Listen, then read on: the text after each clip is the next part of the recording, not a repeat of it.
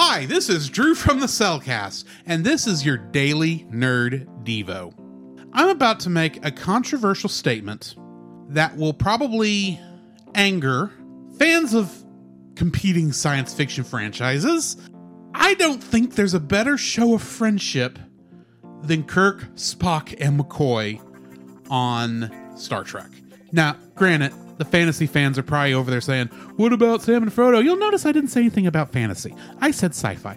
I just got done watching the season 2 for episode 1, Amok Time. You know, the one where Kirk and Spock fight on Vulcan with the giant Q-tips with blades. And of course, that great battle theme. Da da da da da da da da da da da da da da da da da da.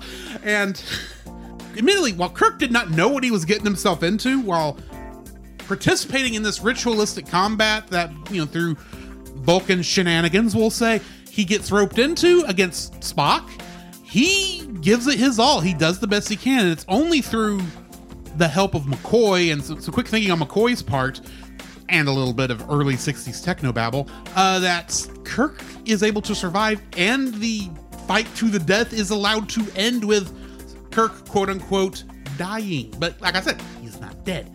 But Spock didn't know that at the time. Kirk didn't even know it at the time. The only one who knew it was McCoy. And I'm watching that, and the first thought that goes through my mind is John chapter 15, verse 13. No greater love has no one than this, than someone lay down his life for his friends. Now, yeah, this is Kirk showing that kind of love for Spock, but your first thought, if you've never watched any Star Trek, might be, well, when did the rest of them show this? Well, let me tell you about Star Trek II, The Wrath of Khan, where, because the Enterprise is damaged, Spock goes in to fix it before, you know, the Khan's Genesis device explodes and kills the Enterprise with it. He risks his life. He doesn't just risk his life, he sacrifices himself with the only bit of hope he has of surviving is a mind meld and one word, remember, that he throws on McCoy, of all people. And before he goes in there and does whatever he has to do in the giant tube to make the warp drive come back online. And then they escape at the last minute, saving not just Kirk and McCoy, but everyone on the Enterprise. And then, because of that, in Star Trek III, The Search for Spock, McCoy, while he is in a bit of danger himself, he's now carrying Spock's, for lack of a better word, soul. They call it a katra, but whatever. And because of one part technobabble and a second part Vulcan mysticism, they're able to bring Spock back, but in order to do so would cause as much danger to McCoy as it would to Spock, meaning he was just as capable of dying in that moment to save Spock as Spock was of never coming back. After being informed of this, McCoy and asking if he still is willing to participate in this ritual, McCoy says, I'll choose the danger. It's a heck of a time to ask.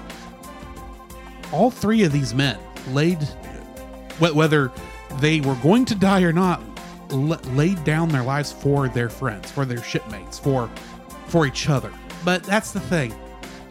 These three men loved each other so much that they were willing to sacrifice their careers, their lives for each other. What more can you ask?